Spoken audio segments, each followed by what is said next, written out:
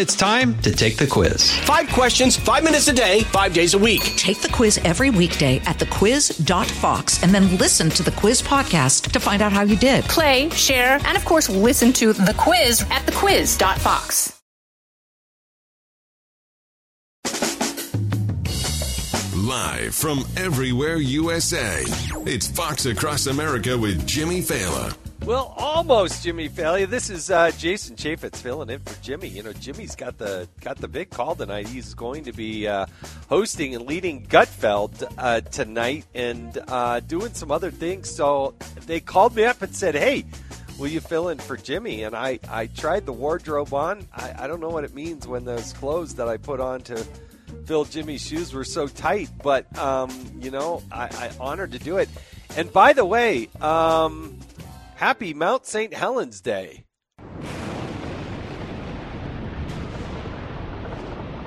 Oh, yeah. Wasn't that the audio there was just amazing. It was back on May 18th, back in 1980, with Mount St. Helens erupted. And so a little shout out to KHKO and KGTK, the affiliates out there for this show. That was a big day. I was actually 13 years old. I was playing competitive soccer. I'd gone to Seattle, and we literally had a flight out that day. The plane took off, and you could see the Mount St. Helens erupting, and as the wind was kind of blowing it away, our pilot dipped the wing. We could see Mount St. Helens exploding. It's hard to believe it was that long ago, but it happened on this day in 1980, and what an amazing catastrophic event. I mean, it was devastating for some people, so many people. People lost their lives. It changed everything we were doing out in the West. But happy Mount St. Helens Day. We got a lot of other explosions and things happening from New York City, from the debt deal to migrants to what's going on in the subways there in New York City. We got important rulings on Twitter and Google coming out of the Supreme Court. They have the FBI whistleblower hearings that were going on today, led by Congressman Jim Jordan. So there is no shortage of material that's going on out there.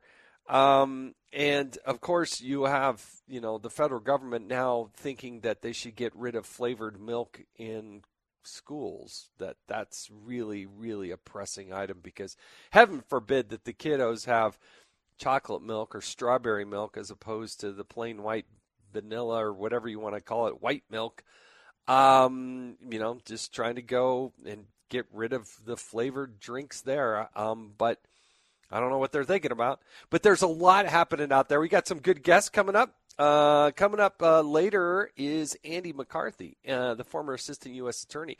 He'll be joining us later in this half hour to talk about all things crazy with the Durham report, and we'll probably get to some other things as well. But I got to tell you, one of the things that's really, really, I think, so important here that we continue to look forward is what was going on with this Durham report, because the infection that is within the FBI, within the Department of Justice,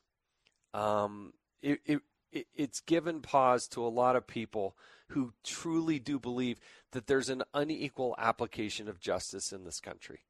And the big arching thing, the thing that's really, I think, worrying to so many people is some of the most important institutions in our government, at least in the past, have been the Centers for Disease Control and the Department of Justice. And too many people, like major portions of our society, have lost trust and belief in them because they've earned it. So looking specifically at the Department of Justice and the Federal Bureau of Investigation, I want to remind people, we not only have the Durham report, we now have the Mueller report, and we also have over 1,000 pages from the Inspector General in 2 different reports talking about everything that is wrong at the Federal Bureau of Investigation. Now, remember, Director Wray was brought in to be an agent of change, and evidently he's not making these changes. They give lip service to say, oh, yeah, we've made changes here at the Department of Justice. But is there any evidence that that's actually going on when Jim Jordan's holding hearings today on the weaponization of the federal government, and you've got whistleblowers out there saying, for instance, one of the FBI whistleblowers saying he was transferred to a new part of the country to take on his job, and the very first day he gets there, he's suspended. They couldn't even get their clothes for their kids because they were locked in some FBI building or something, and they had to like beg neighbors and ask neighbors, hey, do you have coats to help us with our kids? Amazing hearing. It's still going on. We don't know the conclusion of all this, but you have a series of whistleblowers all coming up with the same story, saying when we challenged the idea and the notion that maybe we were going overboard in weaponizing the Federal Bureau of Investigation, these people were summarily targeted. Some lost their jobs. Some were pushed out. Some were suspended. We're going to learn a lot more about that. But you go back and you point to what happened in the Durham report. This is so pivotal because there were key things in there, for instance, like field agents and offices that were pursuing the Clinton Foundation that were told to stand down. Andrew McCabe was part of that. James Comey cited in the Durham report multiple times talking about, hey, we shouldn't be pursuing the Clinton Foundation.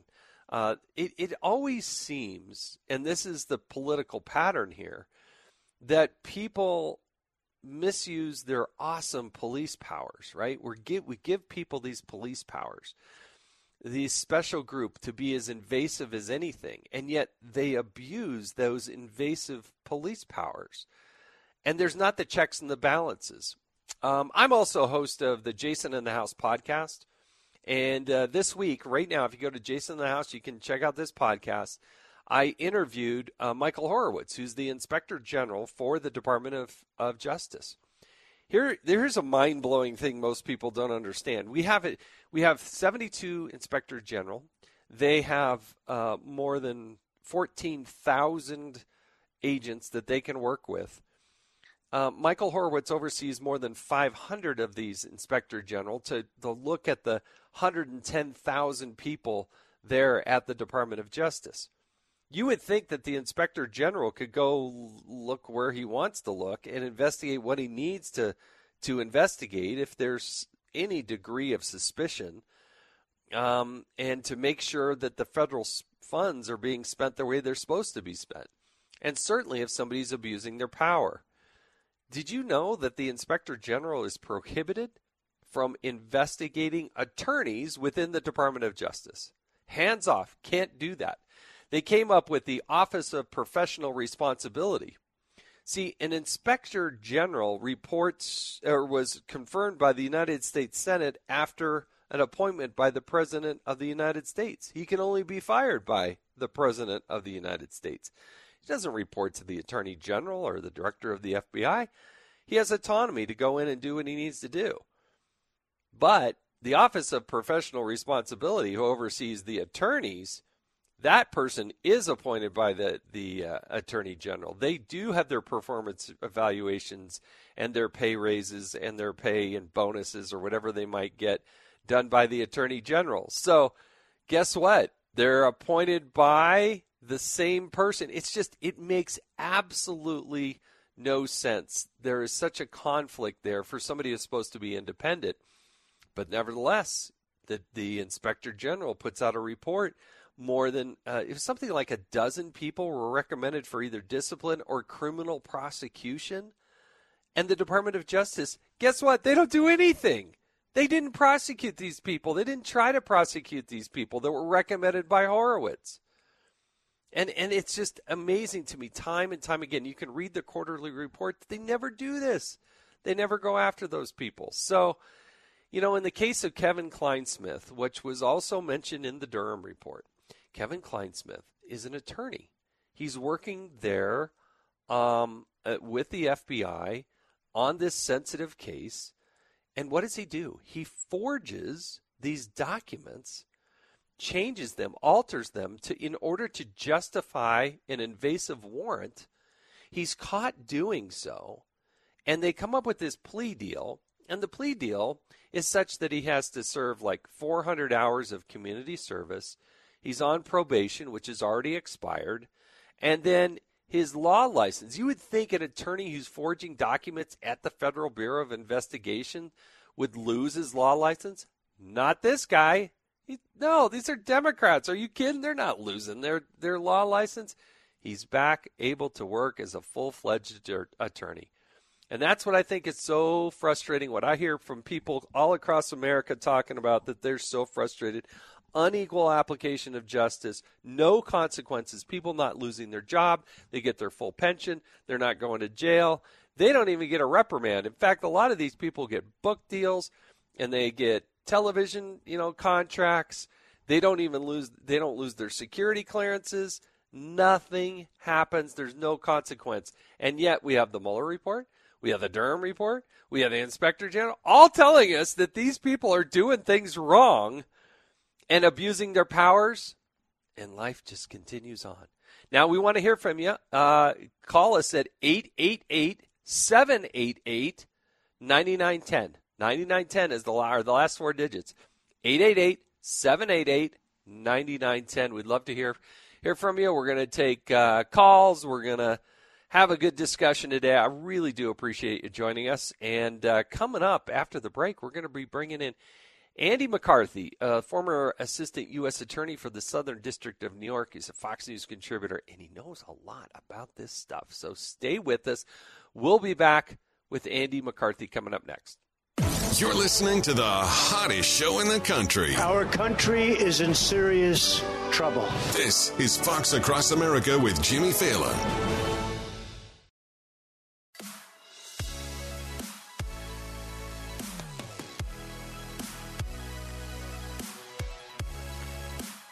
Hey, this is Jason Chaffetz. I'm filling in for Jimmy today, and we're pleased to have Andy McCarthy's joining us. Andy, you recognize that song, don't you? You're in the right age category. Yeah, I'm like ancient. I probably remember Mozart's version of it. All right. Hey, well, thanks for joining us on the line today. I want to obviously talk about the Durham report in your. Now that it's kind of settled in a little bit, what are your kind of top-line takeaways, concerns, having poured through the 308 pages that it is? Jason, I think on the upside, it's a very important supplement to the history, and it shows that this really was something that was undertaken without any factual predication. There was no good faith evidence or no good faith inference that could be drawn from what they knew, that there was a conspiracy of cooperation between Trump and Putin, which is what they called it. So to the extent that Durham lays all that out, I think it's a very valuable report. What I'm disturbed by, I guess, is two things. One is, he basically draws a conclusion that the FBI ignored evidence that it had that the intelligence community had derived from Russian intelligence, that Hillary had this plan to smear Trump as a Russian agent. And my reading of the same evidence is that I think he's being too kind. I think, what happened here is not that the FBI ignored this evidence, which they clearly were aware of. I think that they were intimidated by Clinton and decided that if her story was going to be that Trump was a Russian asset, then that was going to be their operating assumption. So I think it's much more malevolent than that. And the other thing that bothers me is I thought that Durham was going to conclude that, there's not really, when you're dealing with these high-level law enforcement officials who have a lot of discretion, it's very hard to prosecute them. And he does say that in a number of places. But the other thing he says is there were crimes that were committed, like a fraud was committed on a United States court here. And what he's basically telling us at the end of 4 years is that he can't get to the bottom of it. Like he can't decide who it was that misled the court. And therefore, that's going to go unpunished. That's a very different thing from saying that, our laws just can't reach these actors he's basically saying a crime was committed here. I just can't figure out like who we can nail on it. And if you can't hold these guys accountable, then I don't know where we're at with the FBI. Well, and I think that's a deep concern, right? Is that somebody ultimately in area of responsibility had to sign these FISA. I mean, it says, verified. Why aren't those people held accountable? I mean, they get $1 million book deals out of this, and it fits the political narrative that most traditional media have, and so they get revered and speaking deals and everything else instead of humiliated and shamed out of town. Yeah, I think to me, that's a big concern about our political culture. When I look at something like this, I just want to, if I can possibly tune that out and look at it as just like a clinical law enforcement matter, where I come out is, he's not saying there was no crime here. There's just like a lot of icky, abusive stuff. Durham is coming out quite clearly, to my mind, and saying there was a fraud on the United States court here. But what he says is look, headquarters was under the impression of, one view of the world because this is what they understood from what was being reported. The guys who were on the ground dealing with the actual informant witnesses had a different take. It was not that they were, it's not that they weren't being straight with headquarters, but maybe they weren't. And then the two informant witnesses are Steele and Danchenko, and we couldn't talk to Steele because he's a British national, so he wouldn't cooperate with us. Right. And we couldn't talk to Danchenko. So you get to the end, and what they're basically saying is we can't make the case, and I don't think that's going to be acceptable to people.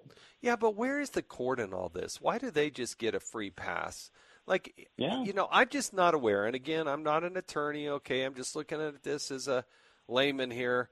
But if you go to court and you lie to the court or produce a document that goes to that court, isn't it in case that most places somebody would be held accountable and in contempt of the court? Why isn't the court offended by having bogus documents put in front of them? Yeah, I think you're right. I think the court is offended, and But they don't. There's no evidence that they're offended. Well, they did. Well, they required the FBI to give them an extensive report, and it turned out that they, showed that there's a voluminous record of these guys making misstatements to the FBI. I mean, misstatements to the FISA court, which the FISA court did require them to, to provide all this information, and then they changed their procedures. So I guess there's that. But the problem is they had changed their procedures after the last scandal we had. Right. And and at that point they said this will never happen again because we fixed the problem, and now we have an even bigger problem. So I just don't think the system works. Well, and that's the deep concern. If you don't have people of integrity at some point in some place making tough decisions when you're given these awesome police powers, this is the consequence. Andy McCarthy, Fox News contributor, a former assistant U.S. attorney, thank you so much for joining us today on Jimmy's show. We'll be back.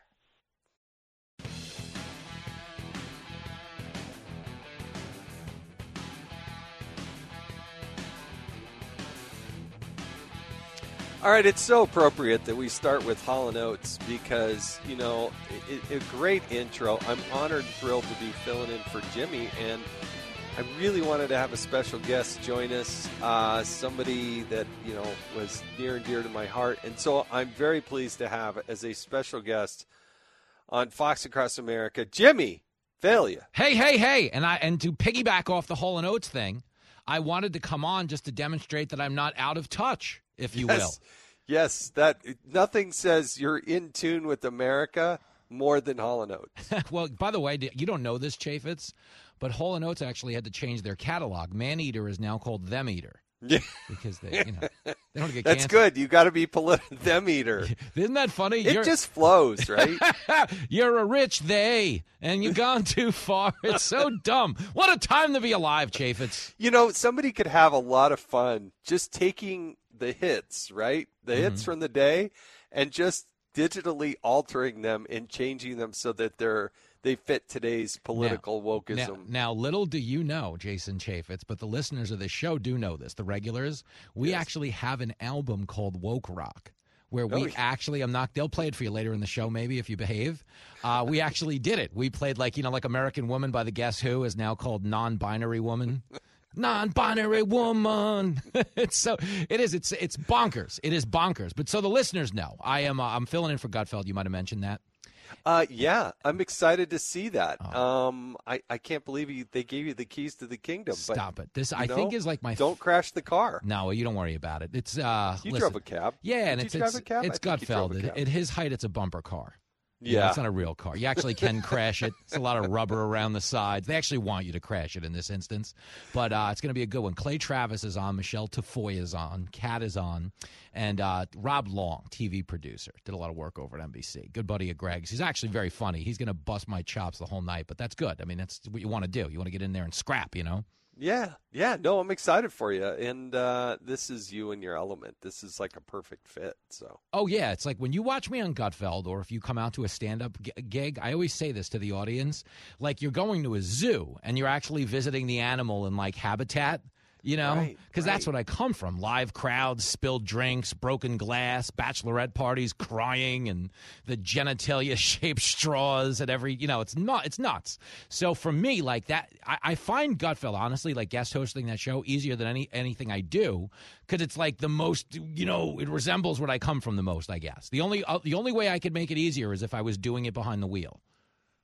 Yeah, that would actually be, taxi cab, Gutfeld late at night. Hey, I got to ask you this, since you did drive for so long, this whole idea of Meghan Markle or whatever, Meghan and Harry getting in this high-speed car chase that was going to do death-defying.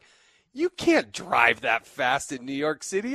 Try going crosstown. Are you kidding me? No. How death-defying could it be? You can walk faster. Yeah. There's no chance. Like in the city, like understand. There's construction on every avenue. There's a bus lane, a bike lane, and now there's restaurant seating in the middle of the road because that was a COVID thing. So like the left lane or the right lane of every block you go down, it now has seating. Like it's actually like the no smoking section of a restaurant. So you can actually like high speed in New York for real. Chaffetz would be like, I don't know, 35 miles an hour if you were lucky, for real, before you ran into like the next bottleneck. And that's at any hour of the day. Like if you drive here, it's one of my favorite things about driving here is at midnight, at 2 a.m., 5 a.m., doesn't matter. You will be surrounded at every red light by a person who's clearly driving in the city for the first time and they can't believe how bad it is. But my favorite one is to identify the person who's driving in the city for the last time. Meaning they've decided based on this experience, they're cursing out their wife. We should have took the train, Marie. And those are my favorite people to spot. But that happens at any hour of the day because it's bad. There's no way. And it's funny because the kind of their official thing that they list is that there were bicyclists. And it's like, wait a second. This is the thing. So how fast were you going if the bicyclist was keeping up with you? It was so bad. This guy on a skateboard was coming after us. I'm like, come on, man. And here's the thing. Okay, they're clearly, when they said 12 people, okay, there were 12 vehicles chasing us. They're clearly just conflating the amount, just regular traffic on the road as all chasing them. You know what I mean? Right. Like when Rocky went jogging to the steps of the Philadelphia Art Museum, yes, the whole town was clearly following them, following Rocky, like that's the hook of the movie. Right. But Meghan and Harry think they're Rocky everywhere they go. They were on 57th Street, which again has 5,000 cars on it at any hour of the day. They weren't chasing them. They were just there, okay? They didn't even know it was them in the vehicle. That's the hook. So, I find all it the hilarious. People trying to sell you weed are also after you. That's just. But that's still a good sign because can I tell you something? Me and you are getting to an age where you walk through Times Square. Those guys that are like, yo, man, coke, smoke. Those guys. Right. You walk through at our age, they're like, yo, man, I got Rogaine. I got heat and pads. I'm like, wait, what? Hold on I got here. some Ben Gay. What do I look like here? Come on. I thought I looked good. Oh, that is so funny, and it's so true. Okay, so I got another one here for you. So the FDA or somebody at the Department of Agriculture, I should say, is looking at banning flavored milks for schools. That was on the top of my list when I ran for Congress, and I'm glad they're finally addressing it. Yo, first of all, I loved chocolate milk as a kid in school. Loved chocolate milk. I love regular milk too because I was raised in a milk generation. You drank milk with your dinner when I was a kid. Yeah. And it's just what's absurd to me is that this comes from the same left-wing ideology that wants kindergarten kids watching drag shows. So you can't get a sip of chocolate milk. Let's learn to twerk. Yeah, no chocolate milk, but we can give you a lap dance because we're worried about your well-being. Okay, I know you just had nap time. Now you wake up to a lap dance. We can't have that sweet chocolate milk, but a guy named Cinnabons is here to grind on you. I mean, seriously, like all the problems in the world, this is what they're going to go after? Shame on these people. It's so stupid. But you know what it is? It's like, how they say drunk on power? Like this administration is plastered on power. Drunk on power is you're singing along off key at the bar and you're hitting on women you probably shouldn't be. Plastered on power is you're shirtless standing on top of the bar, And that's this government because they have absolutely crowbarred the government into everything we do. It's crazy. Yeah. I got another one here to ask you about. So evidently a man has been charged with stealing the red ruby slippers from the Wizard of Oz. Is that true? I didn't. Yes. He's been charged with it. That's the allegation. Now, this is a delicate one for me because I'm filling in for Gutfeld, and he, of course, led Dorothy down the yellow brick road in the original. So careful. Yeah, I gotta be careful with the munchkins. I don't want to, upset people. That's a funny one. That's a weird fetish. But should it surprise us when you hear those stories that women are making millions of dollars a month selling pictures of their feet on OnlyFans? This was only a matter of time. This was only a matter of time. I'm surprised it's just one person. This seems like it would be a heist movie with multiple perverts involved. Yeah, I got to tell you though, The Wizard of Oz. Yeah, truly, I think it was 1935. One of the callers will correct us. Or these are Googling it as we speak. For when it came out, is simply one of the most awesome movies ever made because they didn't have all the CG and all the stuff that they have now that they can make Avatar and whatnot. They were talking 1930s, folks, that they come out with this movie, and it's pretty amazing. Oh, and it's still timely today because the song "If I Only Had a Brain" is actually Biden's campaign song. So, good night, everybody. Somebody come on, I got a million of them. Let's just oil them up and get them out, throw them out there. You set them up, I'll knock them down. You don't scare me, Chaffetz. It's like a morning shoot around. I love it. All right, can I if I have you for another moment, I gotta ask you about the subways. And now you're up top driving the taxis, at least you used to be, and but this whole case, this Daniel Penny case, I mean, the New York Times now has this amazing tweet that they've put out that, I mean, it's just kind of like, really? Yeah. Really? They're saying that they're questioning whether the bystanders who were there watching, there was a report that one of them said, no, this guy's heroic for what Daniel Penny did in saving us because the guy was going nuts. On the other hand, now the New York Times has taken the position that perhaps the other writers on the subway had an obligation to stop Daniel Penny. Oh my gosh, we're going to charge them for murder too. And let me guess, was it also racist on behalf of the black man who helped Daniel Penny take the guy down? That's the part of this that's so disingenuous. He was helped by a black guy in subduing him. But just so you know, the deal with Jordan Neely is he was a known dude in the city. Like when I was driving a cab, obviously you've seen all the pictures of him as a Michael Jackson impersonator. He really around 2012 stopped wearing the red jacket and being Michael Jackson, but he used to walk up and down 42nd Street by the McDonald's, hopped up on Lord knows what, just screaming at tourists. Like he had become a known, like if you were a cab driver and you drove day shifts, you'd see him every day. Like he just walked up and down 42nd Street. So he was known as kind of like a violent, screw loose type of a situation. That's sad because we have a million of them here in the city. They don't do anything about it. But this idea for the New York Times writers or anybody like AOC that's been passing judgment on the situation, it's so easy to decide how you should act when you're 1,000 miles away from the adrenaline and the fear of that situation. But when you get on the train underground, you can't go anywhere, okay? You're living in a city where 27 people have died on the subway this year. So you know they're not coming to save you if things go sideways. You understand? Right. And it's such a helpless feeling. But once a day, if you ride the subway, you wind up on a car where there's a Jordan Neely walking up and down the car threatening to kill everybody or violently screaming at thin air. And you just hope they don't turn at you. You know what I'm saying? You keep your head down. The women have mace in their hands. And this idea that we're going to go after the Daniel Pennies of the world instead of doing something about the Jordan Neelys is how all of this social justice garbage that works on emotion and not fact actually harms the people they purport to care about. It's like, do you remember when they yelled about defund the police because supposedly they were looking out for the black people? Well, the black people, the black community got the bill for defunding the police because their murder rate went up. Their crime rate went up because you're not supposed to have more empathy for the criminal, than you are for the law-abiding citizen. And the sad reality with Jordan Neely is, he was a screwed up person. And it does suck that that's what became of the guy, but that doesn't mean he should be prioritized over the people who are just on the train, trying to get to work, trying to get to wherever they're going. Right. And the last thing that no one talks about, Chaffetz, no one, okay, is probably 65 to 70% of the school kids in Manhattan go to school on the subway.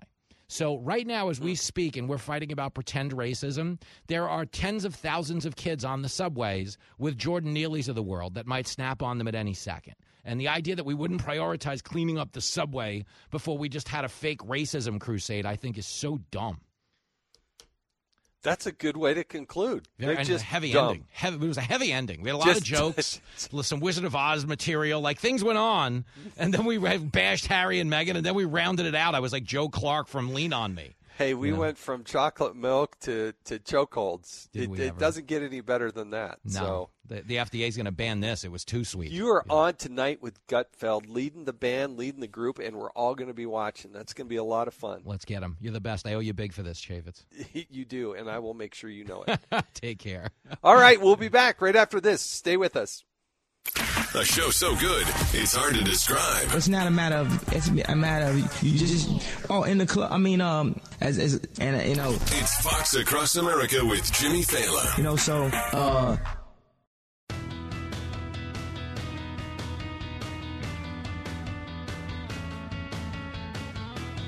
Each gym, the 20 gyms that we are looking at, we have not made a final determination on all the gyms, but that we are looking at are separate from the actual school buildings. They are independent from the school buildings. They're not in the buildings the schools are. And we have almost an order of where we have to go as the crisis continues. This is one of the last places we want to look at. None of us are comfortable with having to take these drastic steps.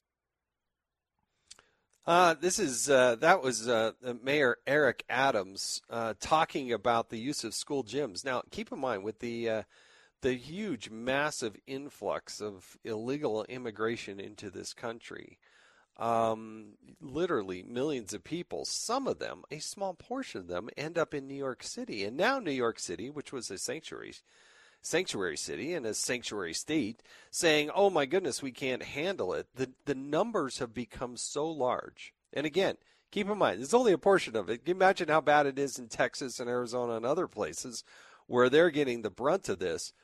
Suddenly now they're so overwhelmed and overflowing with demand, they don't know what to do. 50% of the hotels in New York City are housed with migrants.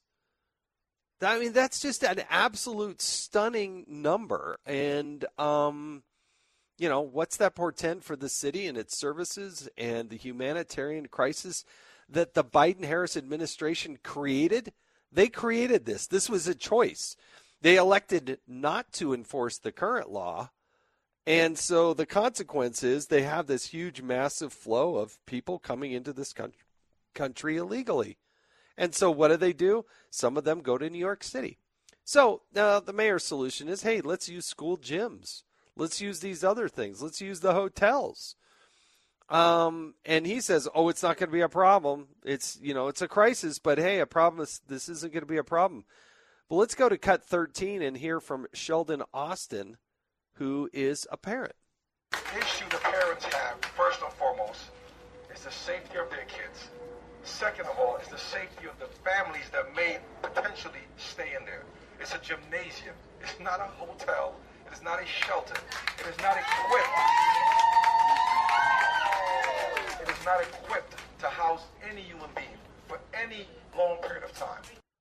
And yet this crisis continues. Again, I would argue that the crisis at the borders was created by the Biden-Harris administration. They even before he took office, the borders will be open. The borders are open. We're going to stop building the wall. We're not going to have Title 42. You just come in here and you're going to be okay. You're going to get a court date. It'll be years in advance. Meanwhile, you can settle in, have babies. You get free health care, free schooling. We're going to give you a mobile phone. And by the way, you can get on these flights and these buses. We'll ship you wherever you want to go in this country. The United States is the greatest place. Just keep coming, folks. And yeah, we'll have a couple flights and deport a few of you, but never mind the law, which says you must come in through a port of entry. If you're going to claim asylum and you don't come in through a port of entry, you are subject to detention, a fine, and deportation.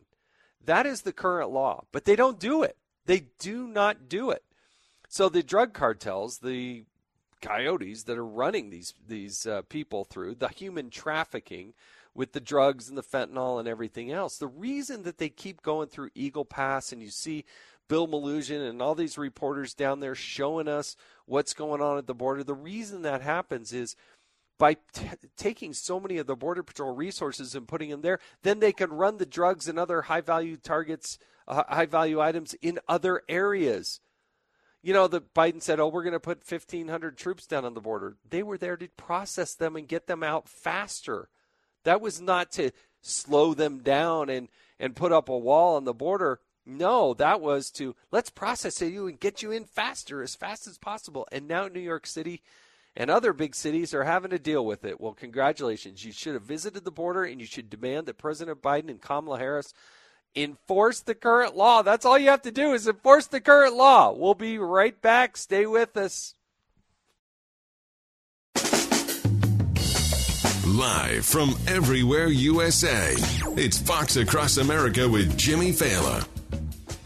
Well, almost Jimmy Fallon. I'm Jason Chaffetz. I'm filling in for Jimmy because Jimmy got the call to guest host for Greg Gutfeld tonight on Gutfeld. So he's focused on that, and I agreed to fill in for him. Big shoes to fill, but having a lot of fun.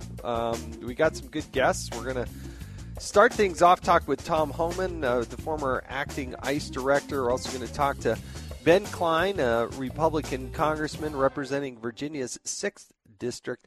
Later on in the hour, we'll also talk to Utah Congressman Chris Stewart, one of the most important people on the House Intelligence Committee. So we got a lot of good stuff to talk about and crazy stuff. As I like to say, I have a podcast. It's called Jason in the House. And as we do a little segment there every time, there's always somebody doing something stupid somewhere. And so there's plenty of talking about, and particularly when it comes to immigration, there is a lot of stupidness going on. So let's bring in Tom Homan, former acting ICE director. He's a visiting fellow at the Heritage Foundation, he's Fox News contributor, and all-around good guy. Tom, thanks for joining us. Hey, thanks for having me, Jason. You know, I've loved your passion and how much you care. You dedicated your career to working on the border issues. And, it's just driving me nuts because we just fail to enforce the current law. All these Democrats get out there and say, we need comprehensive immigration reform. No, we don't. We just have to enforce the current law, right? You're absolutely right. You think you're upset. How do you think I feel every morning? I worked for the Trump administration, and we created the most secure border in my lifetime.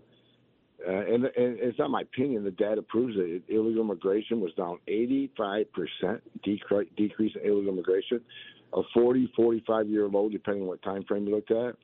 And this administration comes in. And look, I've worked for 6 presidents, started Ronald Reagan. Every president, including Clinton, Obama, took some steps to secure the border because they understood you can't have national security on border security. But no one did more than Trump. Trump was amazing. But this is the first president in the history of this nation who came in office and unsecured the border on purpose. I mean, who the hell does that? So I'm upset every day when I wake up and see the numbers on the border and what they did to it. You know who we're failing? I've said this a lot. I said this when I was in Congress. I served 8.5 years in Congress.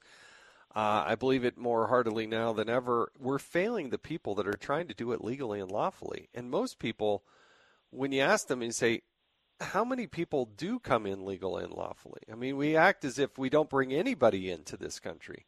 But the number is north of 1 million people come in legally and lawfully. They come in through the front door. They do it the right way. And those people were failing because really what the administration, what Kamala Harris and Joe Biden are saying is, you're a sucker if you're doing that. Just come in through just walk, get across the river and you're good. Look, I agree 100%. First of all, on your first point, the laws are on the books. If we would just enforce laws on the book, we could take care of them. That's what Trump did. We ended catch and release. That's based on a federal statute that says if you're an arriving alien, you come across that border legally, the statute says you shall be detained. So Trump administration basically, I remember I was on Air Force One with him 2 days after they appointed me as ICE director, and his instructions to me, and this is word for it, Tom, I just want you to enforce the law and do what you're supposed to do. And that's all he said. And that's what we did. So you're right. If they would just enforce the laws on the books, we would solve a lot of the southern border crisis. But look, this administration, they ran on open borders. You got to give Biden credit. He kept his promise. They ran on open borders. That's what they have. They haven't done a single thing to slow the flow. And the devastation on the border, people need to understand, I've been going around the country giving speeches. This isn't just about illegal immigration anymore.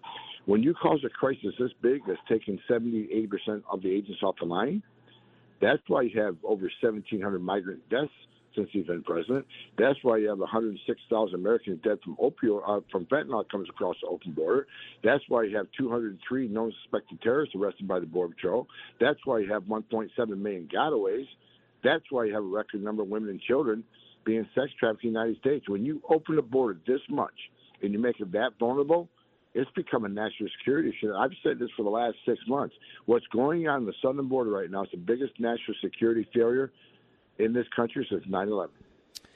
I agree with you, but, if you listen to Congresswoman Debbie Wasserman Schultz from Florida, we need these people because we need to pick the lettuce. Let's go to cut 16 and hear it in her words. When Arizona did the same to their immigrants in their state, he's going to devastate our economy. Tourism, construction, agriculture. I mean, you're going to have vegetables rotting in the fields. You're going to have construction sites that will lie dormant or certainly will struggle to get workers to be able to help make sure that they can make progress. The tourism and restaurant industry in particular, rely on these workers. They rely on it. That is so racist. Like, why doesn't anybody call her out for how racist that is? Well, first of all, she probably, I won't say she's the dumbest congresswoman in history of the United States Congress. She runs number 2. AOC's number 1, but she's a close second. But look, if you and I would have said that, Jason, we'd be on the front page of every newspaper around calling us a racist, white nationalist, whatever. Well, they should.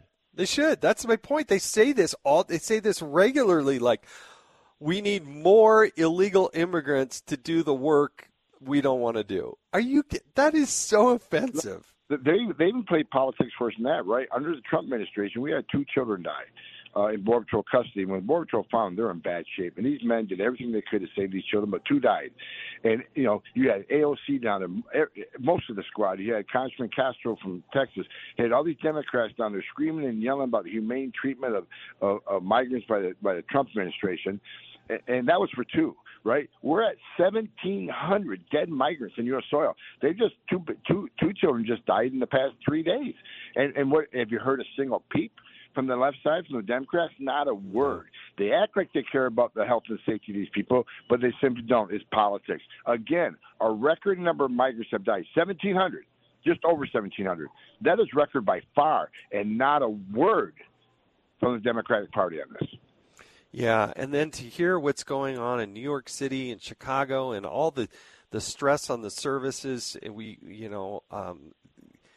the mayor complaining of, having to use schools. 50% of the hotel space in New York City is being used by these immigrants. That's a stunning service, unbelievable. But they were sanctuary cities, they're sanctuary states, but suddenly these people show up, and now how do they feel about it? Exactly. You know, under the Trump administration, we thought there was a federal lawsuit pending. DOJ was defending a case where we were going to sue the sanctuary city to take federal funding away. And within 2 weeks, the Biden administration, they shut down that lawsuit, told DOJ to withdraw it. Like I've said many times, they're going to New York anyways. They're just mad because they're being sent by a Republican governor. Well, why not go to New York? In New York City, you can get a driver's license. You can get a job. You can get funding, actual taxpayer money to help fight your immigration case.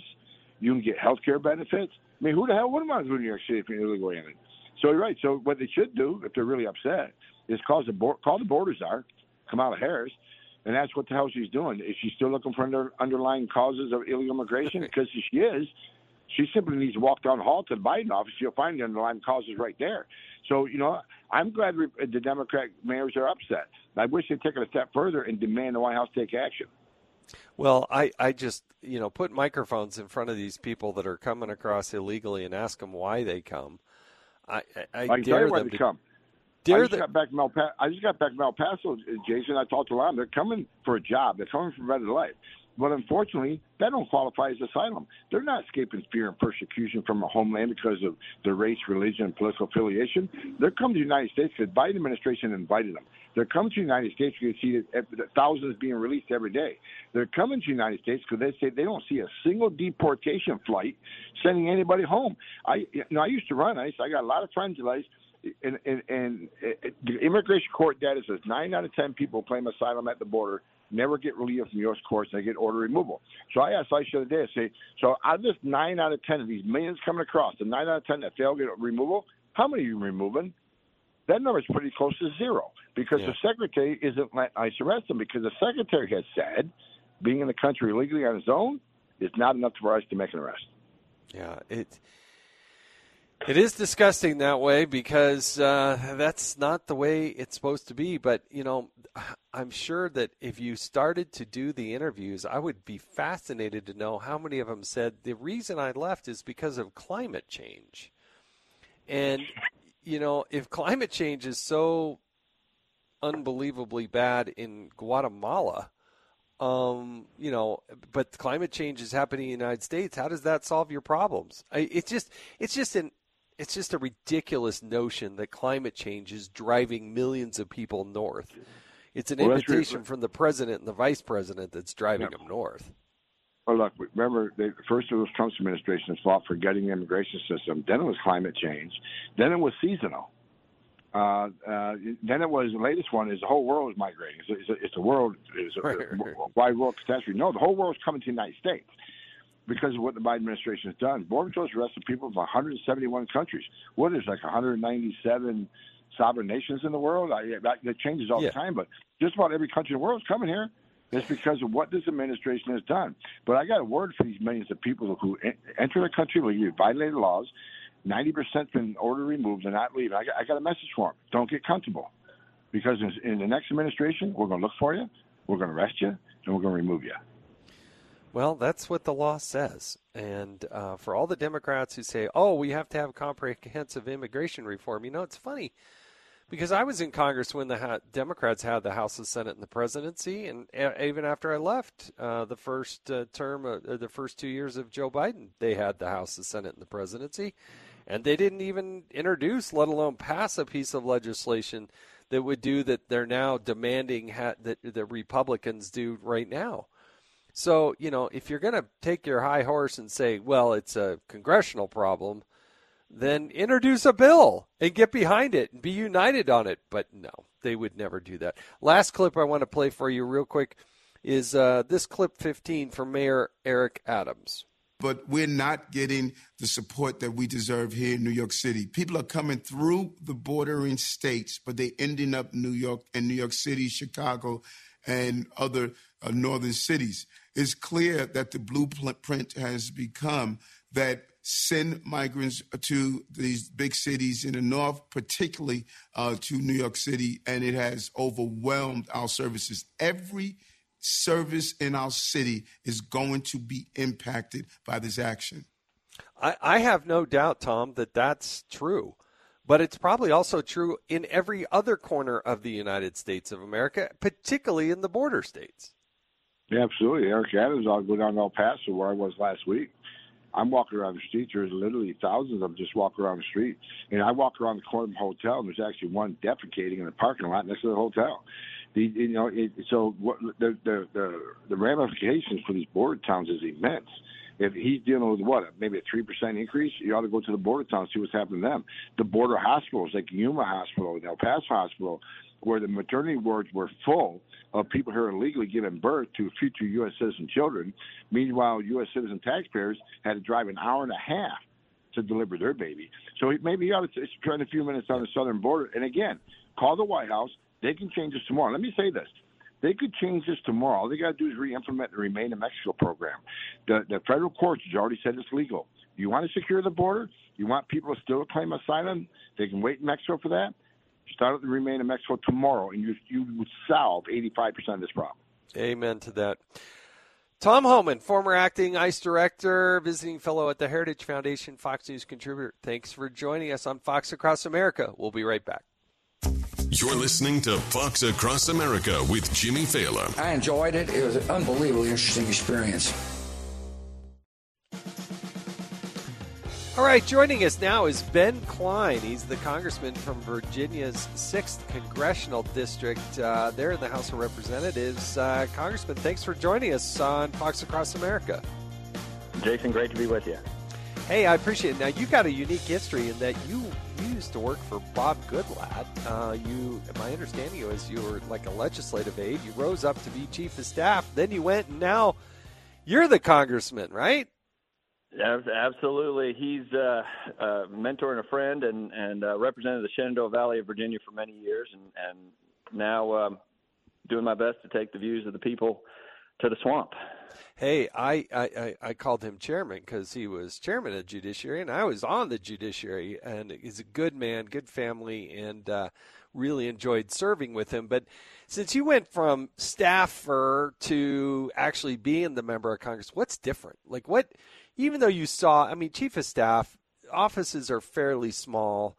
You get to know, you have a really solid understanding of what happens. But now that you actually are sitting in the big seat, how is it different?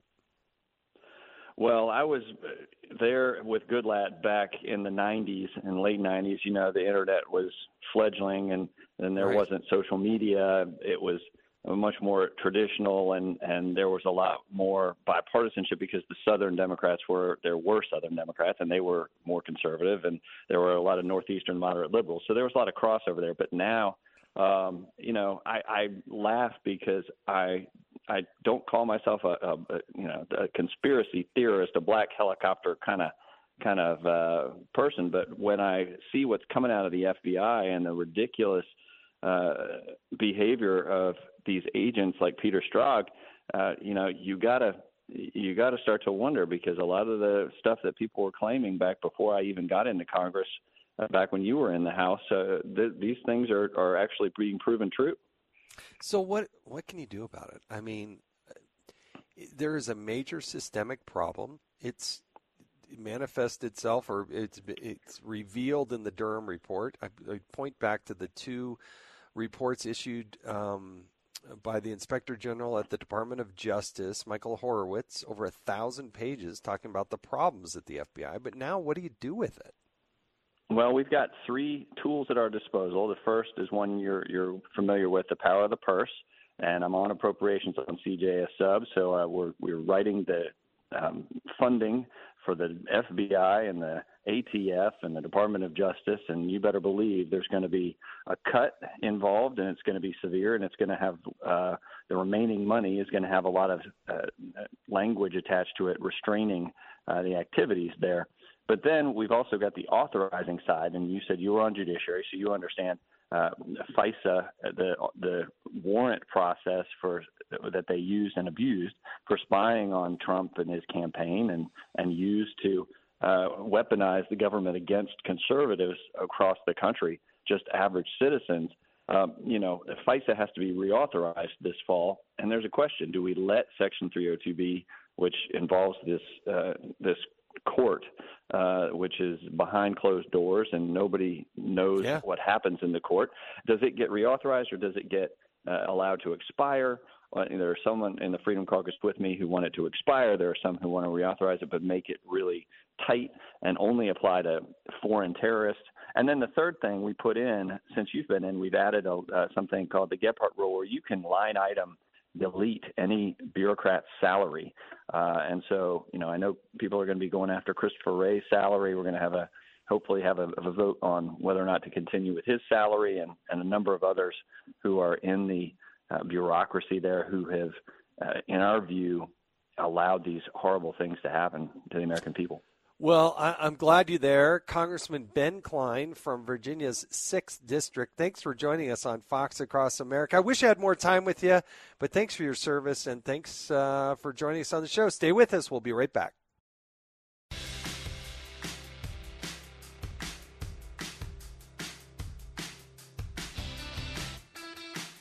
Hey, this is Jason Chaffetz. I'm filling in for Jimmy. Jimmy's going to be hosting Gutfeld tonight on Fox News. Hope you get a chance to watch that. So I'm filling in for his shoes here on Fox Across America.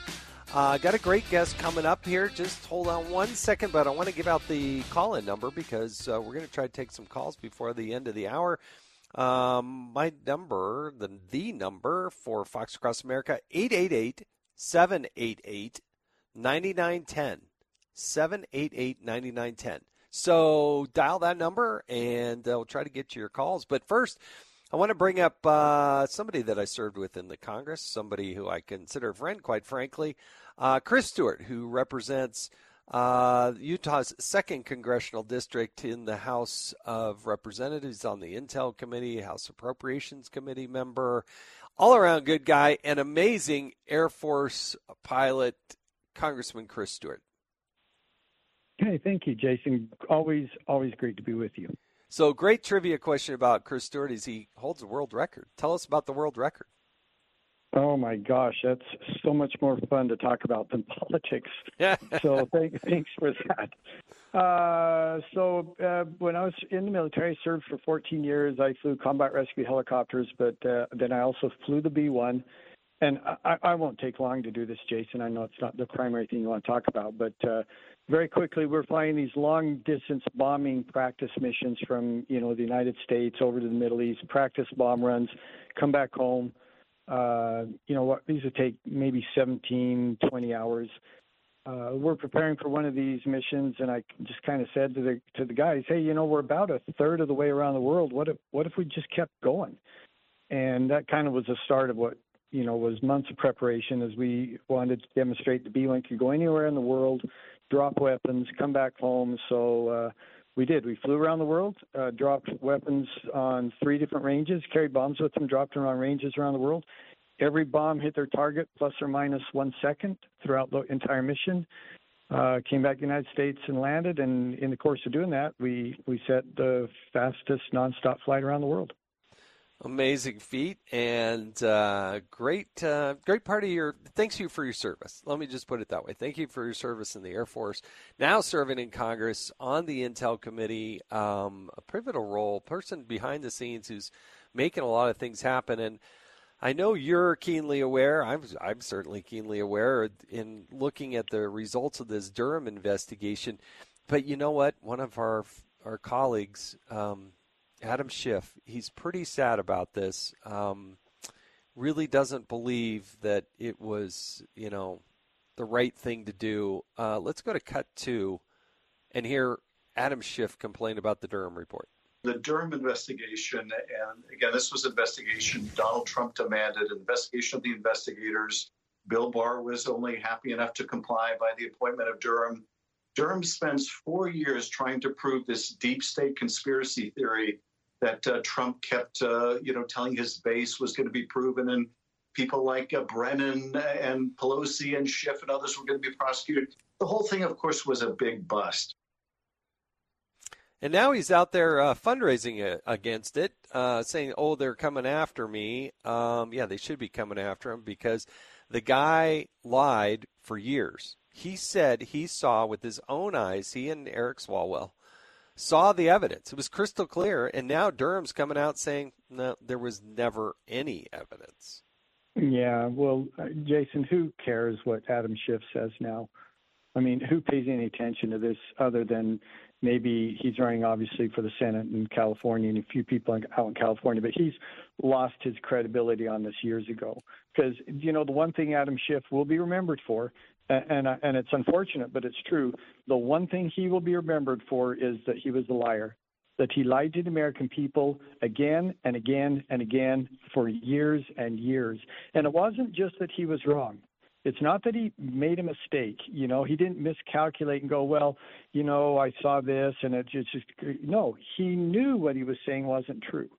And by the way, Jason, you know this. I mean, those of us who sat on the Intelligence Committee at the time, those of us who were conducting the Russian investigation and then the first impeachment and then the second impeachment, we knew that he was lying.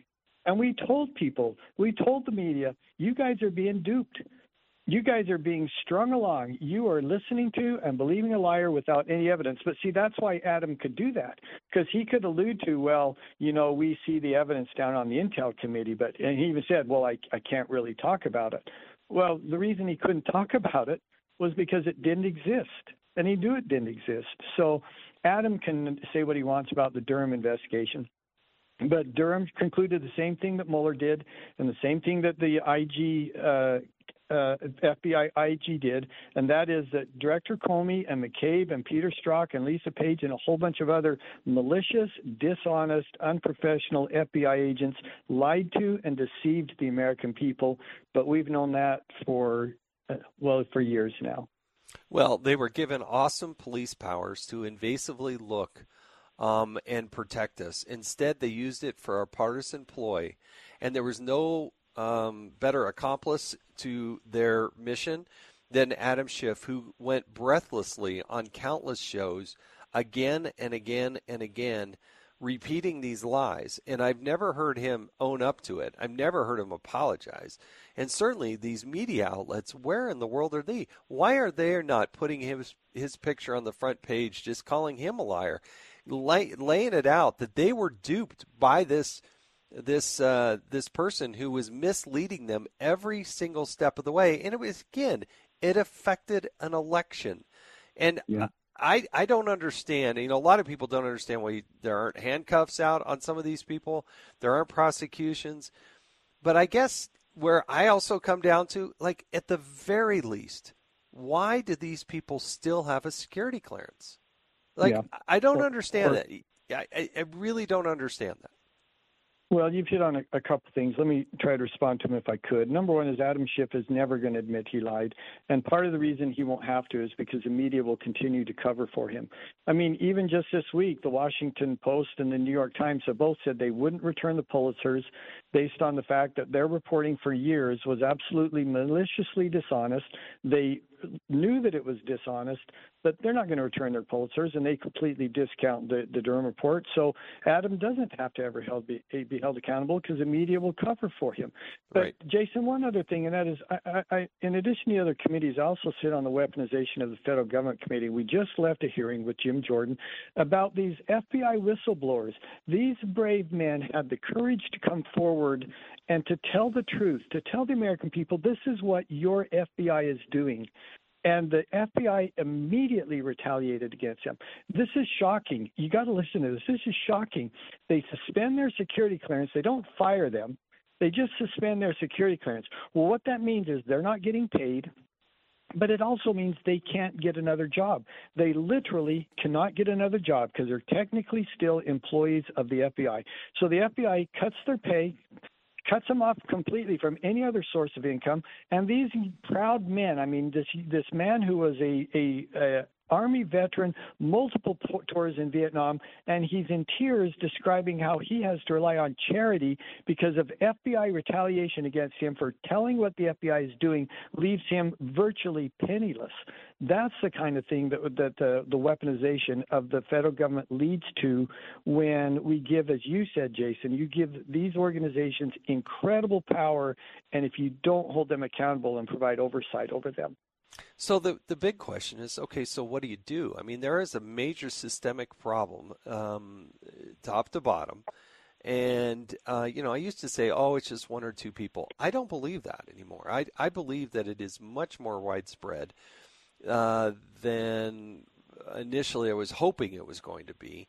But the American people, they've lost trust in the CDC, right? The Centers for Disease Control, based on what we went through with COVID and all the lying and all the different, iterations of Fauci and whatnot. And now the Federal Bureau of Investigation, where clearly there's such a partisan bent that the rules are different between the political parties. How do we gain that back? How do we make the changes, particularly to the Federal Bureau of Investigation, so it's no longer a weapon, but it is actually the administration of justice? Yeah. Well, it's not going to be easy. It can be done. And I'm exactly as you described you are, Jason. I agree with you in the sense that, when we first saw James Comey and these others, and we thought, okay, it's just leadership. It's just these malicious, incompetent, dishonest leaders. But then you find out it's not. It goes much deeper than that. The individuals who are retaliating against these FBI whistleblowers aren't Washington, D.C. In some cases, it's their local leadership. And it makes you wonder, well, how deep does this go? But then, okay, so how do we change it? The first thing you have to do is change the leadership. The culture of the FBI is never going to change under Christopher Wray. He doesn't go to these people who retaliate against whistleblowers and say, and fire them, and then hold a press conference and tell the American people, I fired the people who retaliated against people who were just telling the truth. Instead, Christopher Wray protects them and denies that it's happening. But the second thing, and this is the more immediate tool, because we both know that President Biden is never going to fire Christopher Wray. I mean, he's his primary line of defense. But the one thing we can do now, Jason, and you will appreciate this from the time that you served in Congress, we have to reauthorize FISA. We have to reauthorize 702 now. We have to do that this year. And that's going to be the vehicle where we can force reforms on the FBI. And I don't mean tickle around the edges. I mean deep, meaningful reforms among the FBI, including, finally and obviously, attaching criminal penalties, which didn't exist up to this point. They don't exist that someone could lie to the FISA court, and incredibly, that's not a crime. They can't do as Christopher Wray and Director Comey and others, obstruct investigations of Congress. We have to attach a criminal element to that, and FISA reform is going to be the vehicle where we think we're going to be able to compel some of those changes. Yeah, unless Congress actually stands up for itself. They need to be able to enforce a subpoena. They can't now. They have to rely on the Department of Justice to issue a subpoena on the Department of Justice. A major conflict of interest. I don't believe that Congress has ever been able to use its power of the purse because we always are doing continuing resolutions and omnibuses. So I hope that regular order that the Republicans promised will actually come to fruition. But there also, I think, needs to be adjustments made to the Inspector General. Michael Horowitz leads a group of more than 500 people looking at the efforts of 110,000 people at the Department of Justice, but he's prohibited by law on investigating any attorneys. How is it that attorneys are exempt from the Inspector General's Act? I mean, that is absolutely crazy. They have to go through the Office of Professional Responsibility. The Office of Professional Responsibility, head of that, is appointed by the Attorney General. That is a huge conflict of interest. And I also believe that the Inspector General needs to be able to compel testimony and pursue people even after they retire. Because right now they can't do that. So there are a host of reforms. I'm just glad we got somebody like you, Chris Stewart, the congressman from Utah's 2nd District, there in the mix of it. Because I just know in my heart of heart, and having spent a lot of time with you, that you're the kind of agent of change that can be in there to make the difference. And changing is very difficult, but I agree with you. Director Wray is not a change agent. He is there perpetuating the status quo, and we can't afford to do that anymore. He needs to get out of the way. Somebody needs to force that issue and make some things happen. Because you're right, the American people, they just want accountability. They're not asking too much. They want a fair administration of justice, and they want people to be held accountable. Yeah, well, I couldn't agree with you more. and the fight goes on. I mean, we can't become discouraged. We can win. We can win some of these battles. So, and you know that from your experience as the chairman of government oversight. You were very effective, and you did win many of those battles. So, as I say to people all the time, don't get too discouraged. There's always another day. We're going to keep fighting these battles for the American people. World record holder, member of Congress on the House Intel Committee, on the Appropriations Committee, Congressman Chris Stewart from Utah. Thank you so much for joining us today. And I remind people, dial 888-788-9910, 788-9910. We'll try to take some calls as we wrap up the hour. But thanks for joining us on Fox Across America. You're listening to the show that Standard & Poor describes as Standard & Poor. I would say he's incompetent, but I don't want to do that because that's not nice. This is Fox Across America with Jimmy Fallon.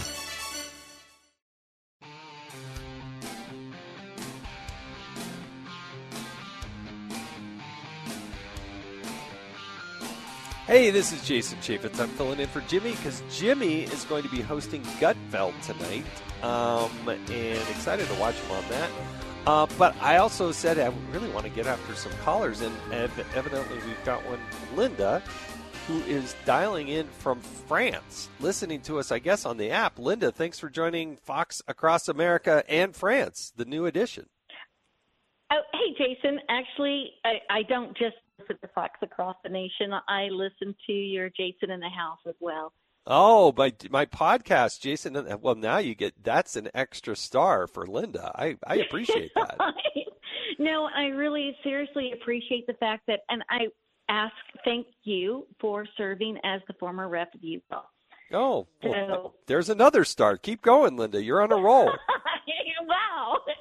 No, the thing is that I call in often with Jimmy, but the thing is that I was really excited and begged to actually talk to you because, all right, here's the deal. When I moved to France, I moved to France at the age of 40, born and raised Dallas, Texas, at least 6 generations of Texans. I'm the only person in my family to have actually left Texas.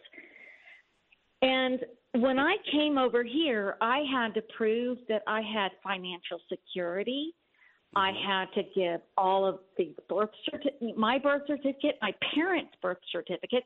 You wouldn't imagine what I went through just to come over, especially to be able to start working.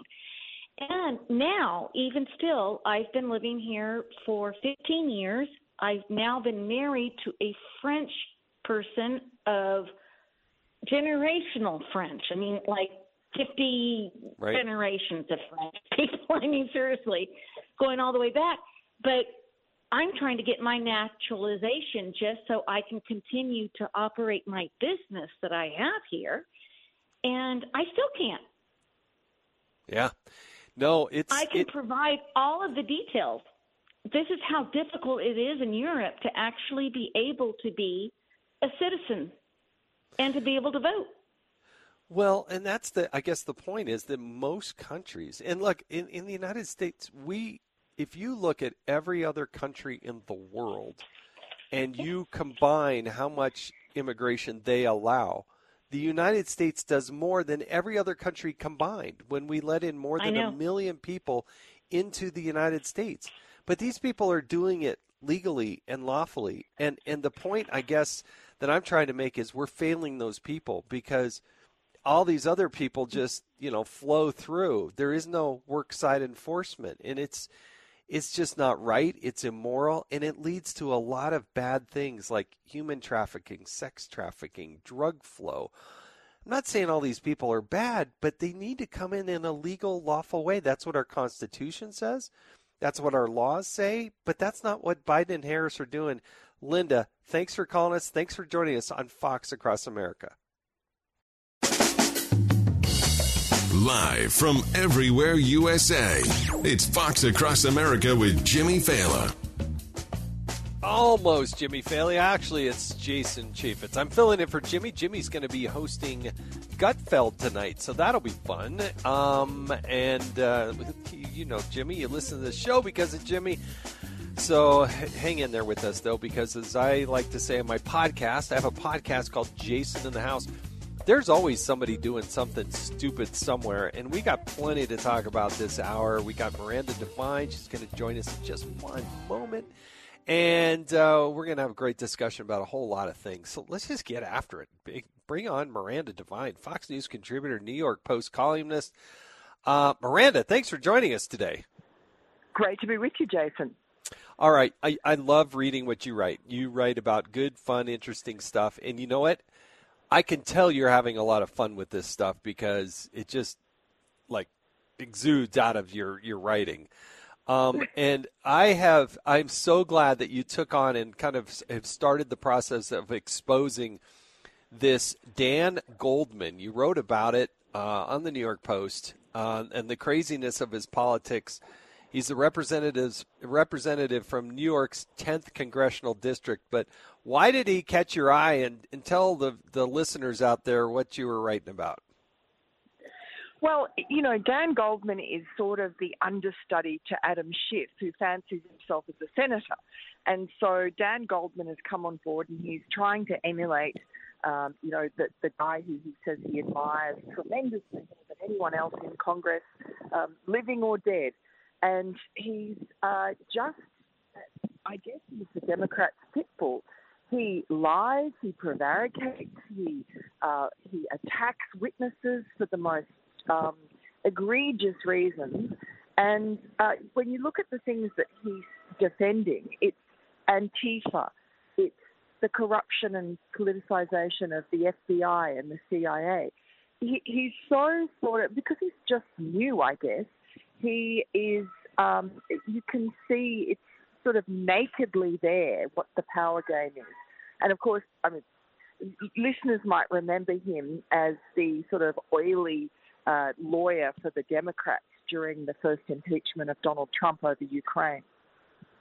Yeah, no, he is a piece of work, and the attitude and the approach that he takes into it is quite amazing. And I'm glad you started to highlight this because there's some other issues, though, with him, right, that, I mean, really should get the attention of the ethics department. I mean, he made 500 trades during his first months on the job.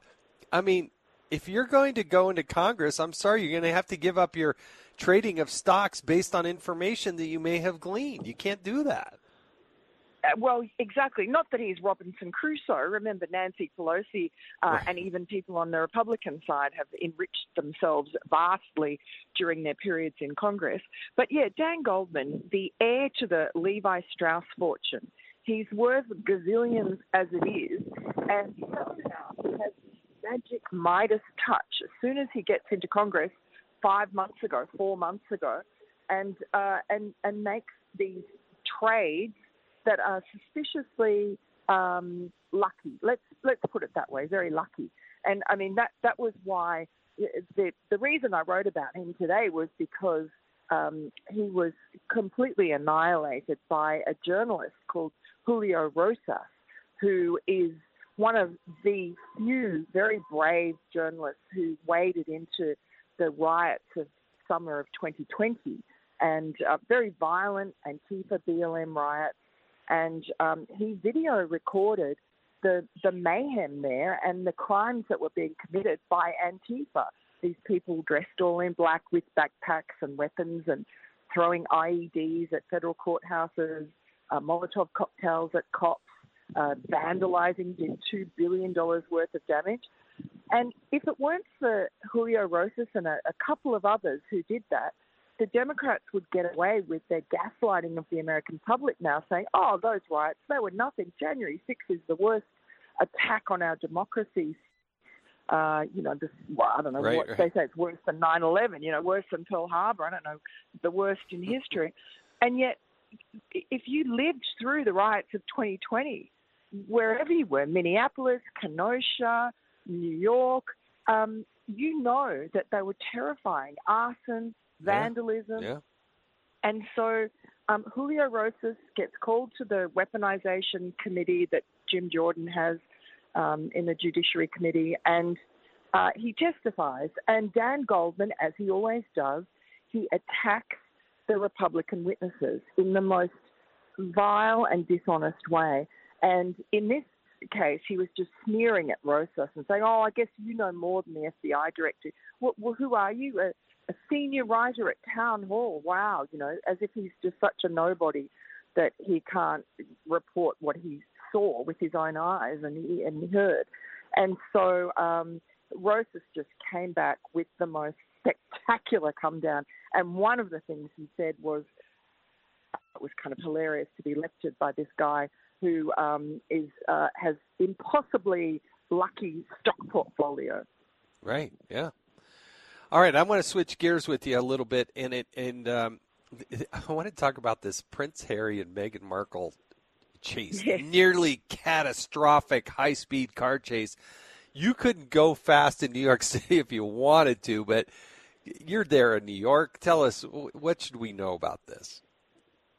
Well, I think it's actually quite wonderful because the story is so implausible and nobody believes it, and everybody has come out from the NYPD. Even Eric Adams says, "I find it very hard to believe you could have a 2-hour high-speed car chase in Manhattan."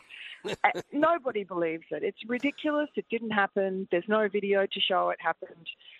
They're just making it up as usual, but it's good because they chose the worst possible place to stage this sort of drama, because anyone who knows anything about living in New York City knows that the traffic is gridlocked, that there are celebrities everywhere. There are more cameras per square inch than anywhere else on planet Earth. Celebrities, you cannot walk down the street without seeing a real celebrity, and no one cares. Yeah, they say, "Oh, look, I saw Paul Schaefer, remember, from the, David Letterman?" And it just like nobody was paying attention. Nobody cared. They just like, yeah, that's Paul Schaefer. Next. And, exactly. And 2 hours. Now, it may have taken 2 hours to get across the city, and that's why oftentimes it's faster to walk than it is. I went to a hotel. I was staying at a hotel because I was going in for Fox. It was near midnight, and it was just in a weekday. The traffic was so bad that I literally, from the car that was bringing me in, I got out and walked the last 2 blocks. Yes, exactly. So, I mean, the reason it took 2 hours or 1.5 hours was because they insisted on driving around and around. I mean, they were in, I think, West 55th Street. They had, a very short drive to the Upper East Side to get to their accommodation. And instead of just going there, they would have been there in 10 minutes. They decided that they would just drive round and round and round, creating a drama. And, of course, that's what they wanted, because no one even cared that they were here. No one noticed that Meghan Markle was getting some sort of award. But now they're on the front page. Yeah, for people who say that we don't want any attention. We don't want any attention. Yeah, that's exactly what they do want. Miranda, last thing I want to ask you about here is now that we've digested a little bit, we've been talking about the Durham report. What are your thoughts and fallout of what's going to happen? Because, not everything can be prosecuted. I don't like that there's no consequence to some of these people who are given these awesome invasive police powers. But the political bent there is just obvious. But what's your take and your read on where we go from here? Look, I don't have a crystal ball, but I just, my feeling is that Christopher Wray in particular is a disgrace. If he had any an ounce of humility, he would be completely ashamed right now. He has done nothing to arrest the rot that started, or didn't start, but really culminated under James Comey.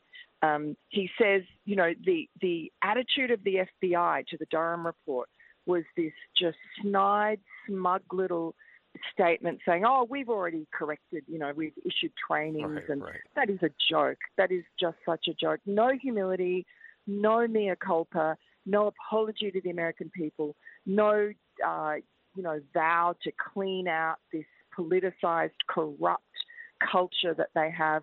It will take a lot more than just changing the person at the top of the FBI, unfortunately. And when you see the hearings this morning at the subcommittee on weaponization of federal government, and you saw those three brave whistleblowers,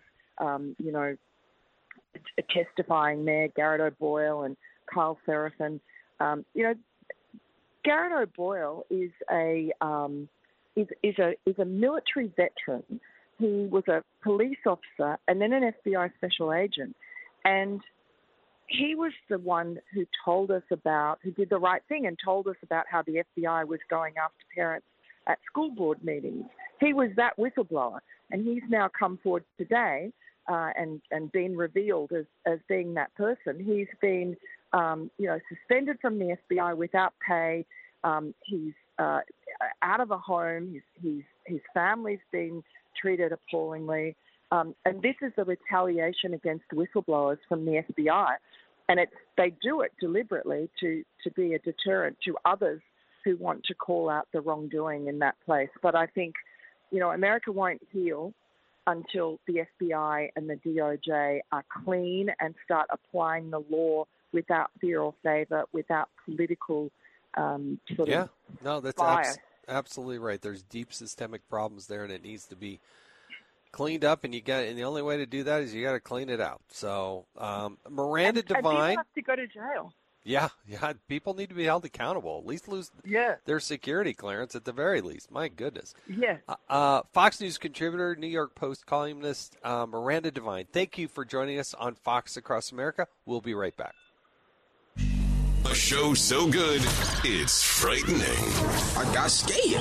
I dropped my hot pocket. This is Fox Across America with Jimmy Fallon.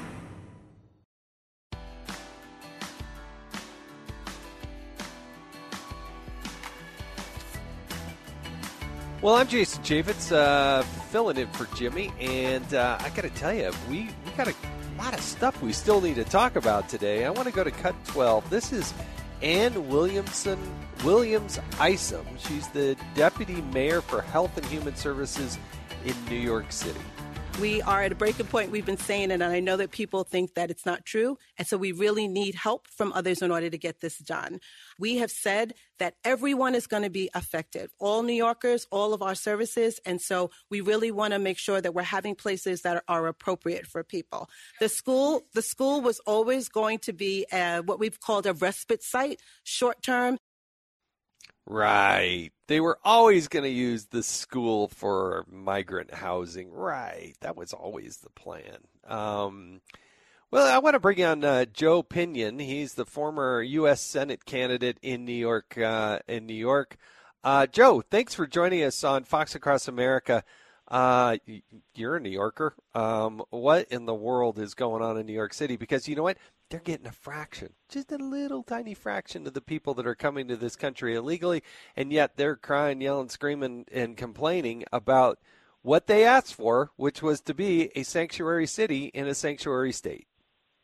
Well, look, I think this is par for the course with the people on the far left. It is very easy to be for everybody getting anything they want, anytime they want, just as long as you are not personally responsible for covering the cost. And so the same Democrats that told us that the border crisis was a Republican talking point, the same people that ignored the reality of the fentanyl that was streaming into this country at levels high enough to kill every man, woman, and child that calls this nation home every single month.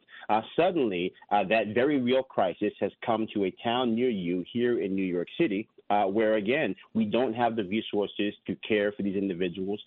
Yes, there are individuals that need to be given dignity, but that dignity should not supersede our responsibility to the safety and security of the people that call New York City home, starting with the sacrosanct nature of our children. And so if we know that it's very difficult for parents sometimes to even get on school grounds because we're so concerned with the safety of our children in a world where school shootings are real, in a world where child abuse is at levels we have never seen before, then why in the world would you give people whom we have no idea who they are or what their state of mind is access to that precious landscape, the places where our children go every single day? Yeah, and there's such a priority given to people who came here illegally as opposed to, say, maybe our veterans. We got a homeless problem for our veterans and mental health issues with our veterans. And yet I read and hear stories about veterans being put out on the street in favor of somebody who came here illegally. If you really think about it, it's shameful that people that raised their hands to serve on behalf of a grateful nation find themselves living on the streets of that nation they helped ensure continues to exist.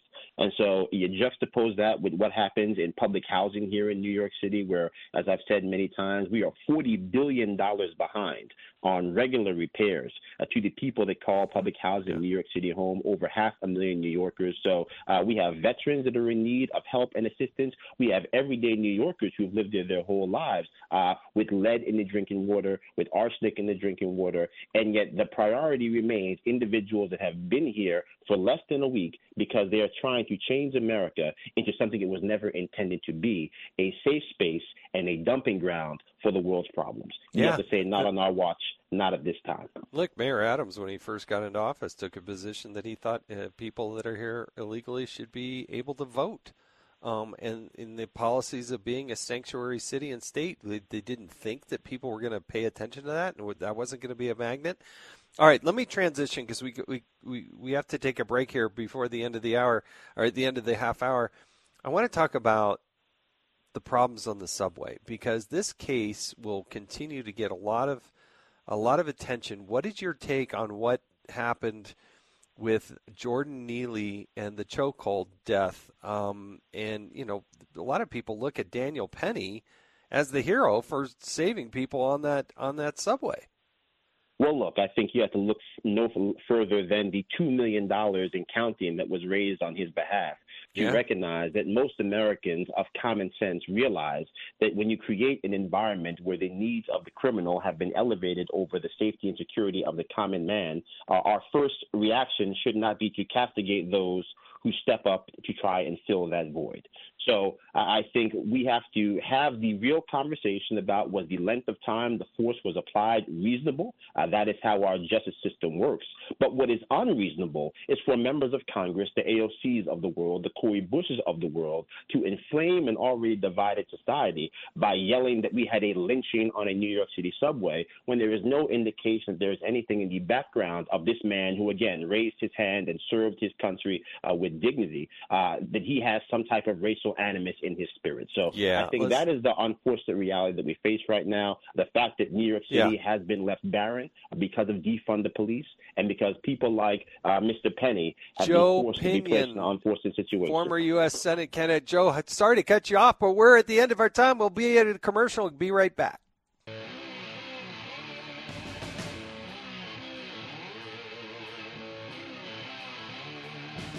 Hey, this is Jason Chaffetz. I'm filling in for Jimmy, who is going to be guest hosting tonight for Gutfeld. He's going to be leading the band. They gave him the keys to the kingdom. Jimmy Failure will be actually hosting Gutfeld tonight. You're going to want to watch that. Hope you all have a chance to check out my podcast, Jason in the House. This week, my guest is the Inspector General for the Department of Justice, Michael Horowitz, who I worked with while I was in Congress. But he leads that group, and it's a fascinating interview about what they can and cannot do there at the Department of Justice. Also, I want to give you the number here. We're going to try to get it to a call before the end of the hour. The number at Fox Across America, 888-788-9910.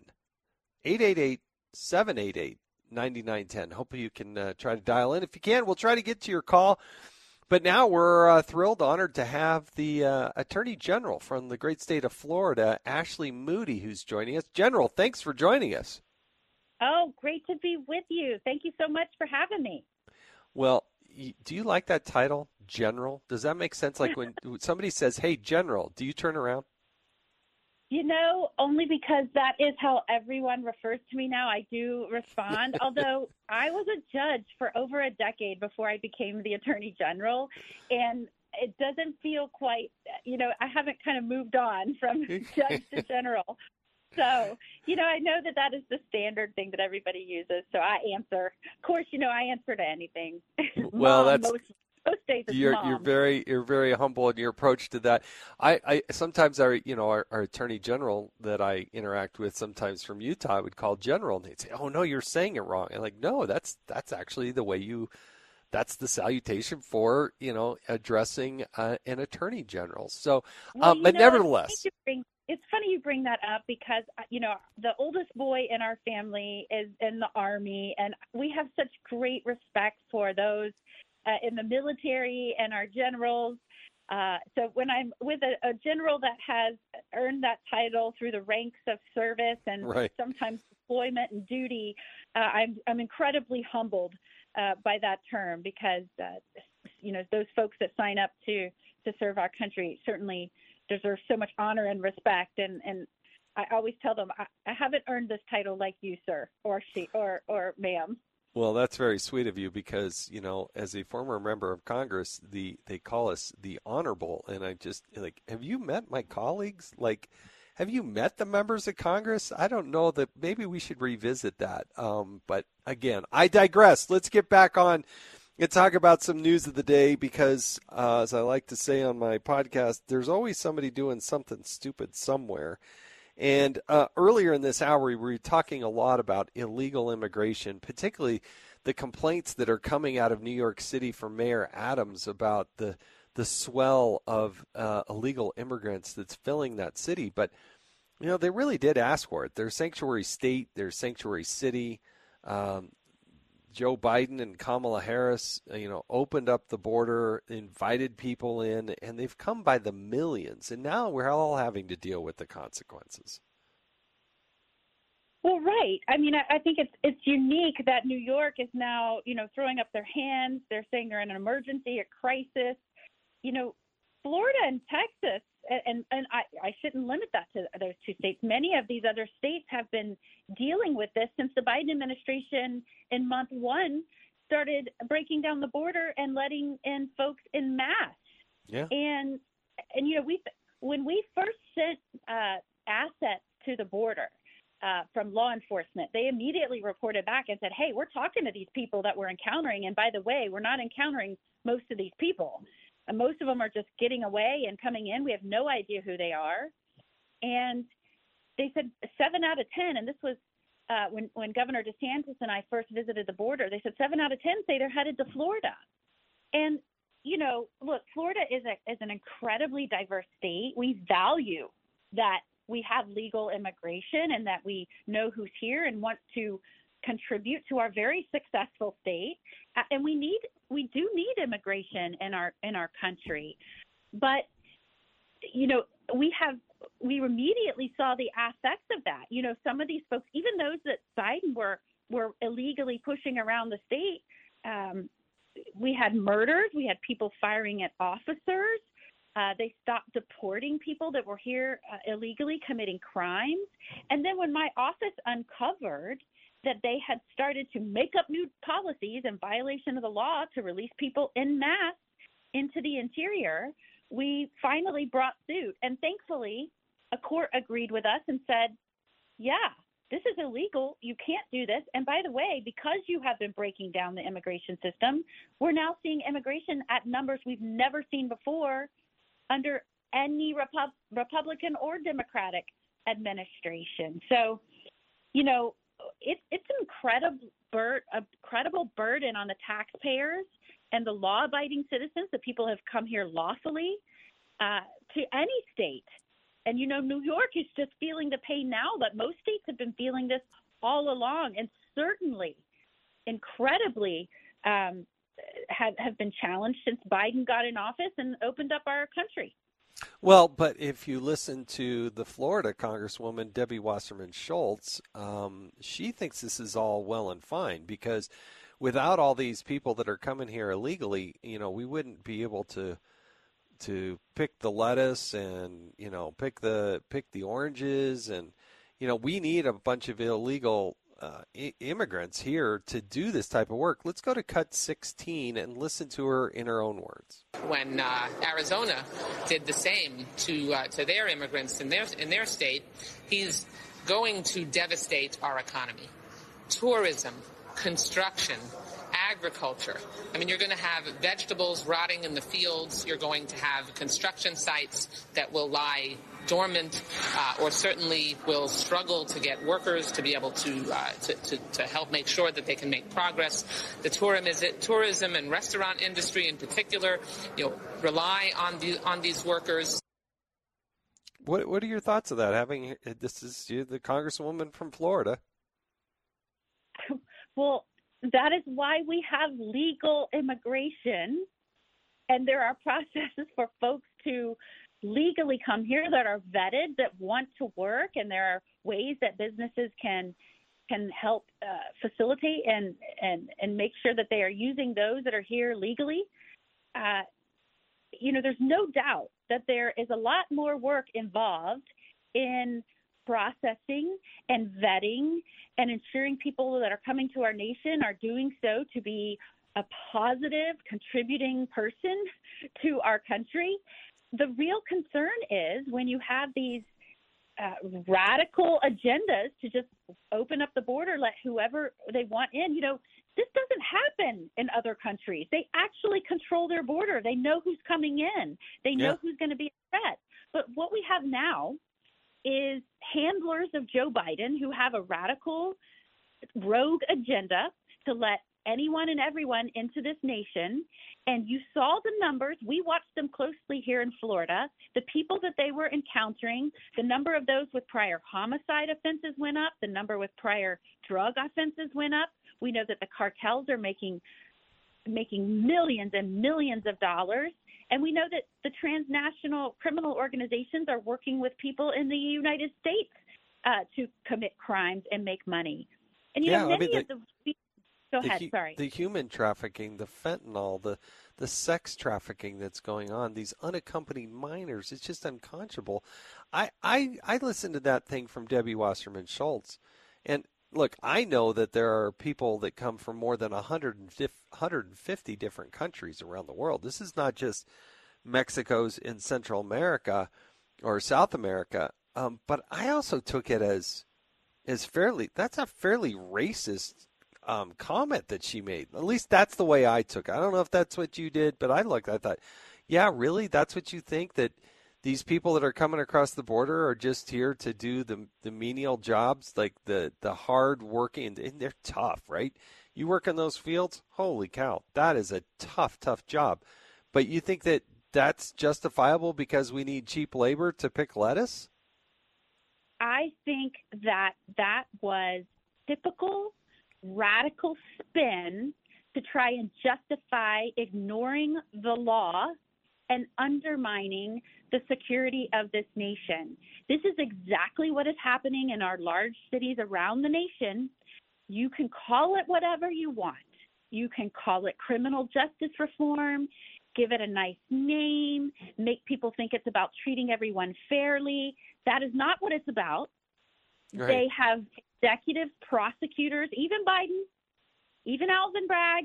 I can go on and on and on. Fox out of Chicago that ignore the law, and then they want to put a fancy title on it or a feel-good title to disguise the fact they just don't want to enforce certain laws that are there for a reason, for the security of our nation, for the security of our big cities, for our states.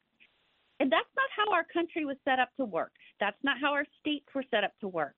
We have governments by and for the people that operate under a rule of law, not under which laws these radical politicians choose that they're going to enforce. And so the same thing that you are seeing in chaos and undermining the stability of cities is exactly what's happening at the border. It's people that don't want to enforce the laws, that are there for a reason, and they're going to slap any kind of narrative or spin or label on it to try and get around the fact that they're not living up to the oath that they took. Yeah, that's the thing. You hear Democrats often say, well, we need comprehensive immigration reform. Of course, when they had the House, the Senate, and the presidency, they didn't do that. Now that Republicans at least control the House of Representatives, we have to have comprehensive immigration reform. No, we don't. We need to actually just enforce the law that's currently on the books. Laws on the books. Yeah. I mean, heck, I wish you worked with me in our office. We argue constantly, and we did in these successful suits. Enforce the law. Hey, Joe Biden, we wouldn't be in this crisis if you wouldn't have gotten in office and immediately stopped enforcing the laws and asking Congress for less money and less detention capacity. They literally went out and said they had everything under control while they were breaking everything down. Follow the laws on the books. It's not that hard to understand. That's what you signed up to do. And if you don't want to do the hard work, then get out of office. I know. And this is where it's amazing to me from the vice president, who is supposed to have this in her portfolio, Kamala Harris. And then you also have the head of Homeland Security, Mayorkas, Secretary Mayorkas. There is not a Border Patrol agent in this country that believes that they're allowed to do the job that they were assigned to do. They just, and for Kamala Harris not to sit down with the Border Patrol unions, it's when did Democrats not like unions? And yet they won't sit down with Brandon Judd and go through the details and have never been held to account by the media. Look, I could go on and on with you. We need to take a break here on this show. I want to remind people to dial 888-788-9910, and we'll try to get to a question or two. But we've been talking with the Florida Attorney General, Ashley Moody, General Moody. Really do appreciate you taking time and sharing some thoughts here on Fox Across America. Do appreciate it. Taking the edge off, one story at a time. America needs to learn how to lighten up. You're hanging out with Jimmy Fallon on Fox Across America.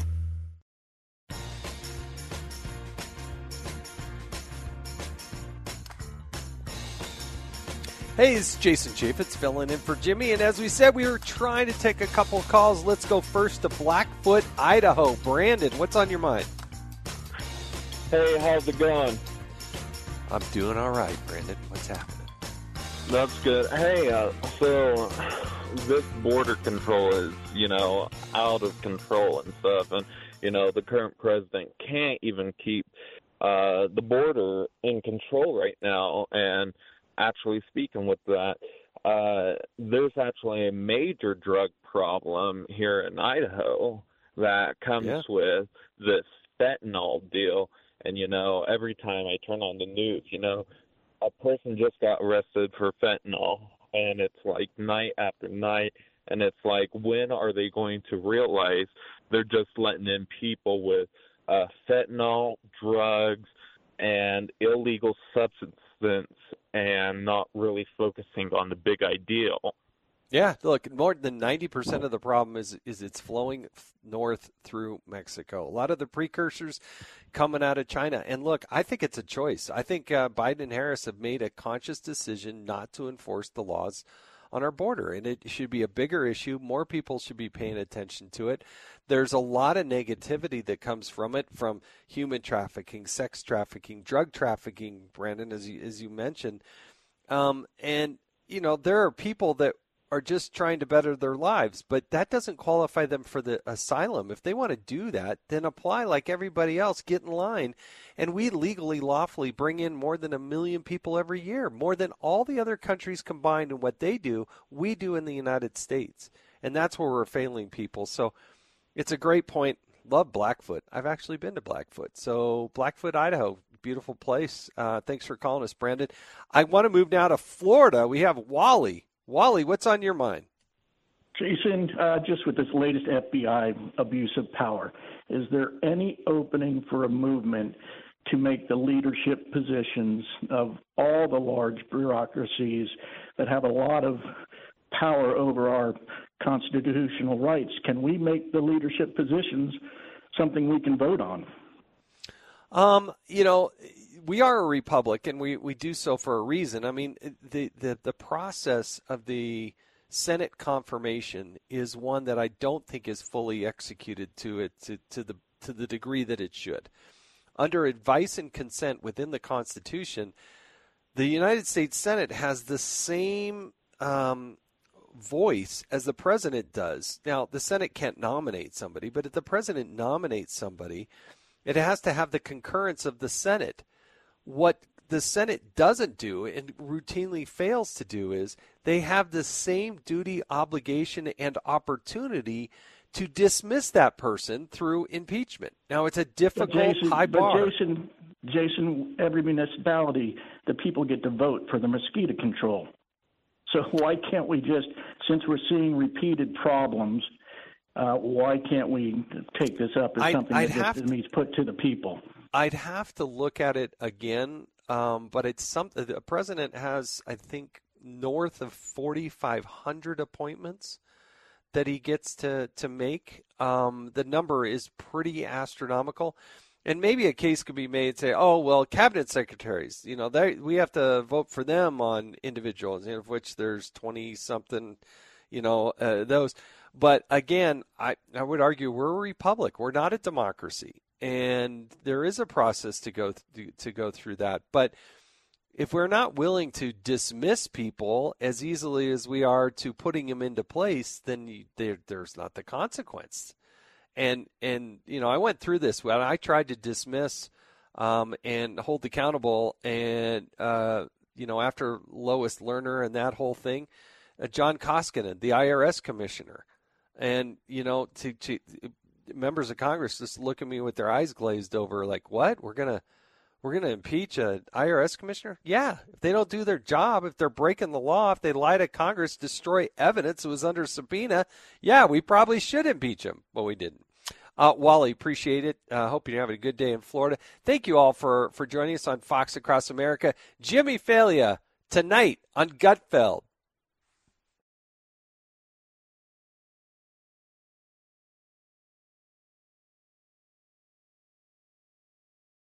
I'm Guy Benson. Join me weekdays at 3 p.m. Eastern as we break down the biggest stories of the day with some of the biggest newsmakers and guests. Listen live on the Fox News app or get the free podcast at GuyBensonShow.com. Listen to the show ad-free on Fox News Podcast Plus, on Apple Podcast, Amazon Music with your Prime membership, or subscribe wherever you get your podcasts.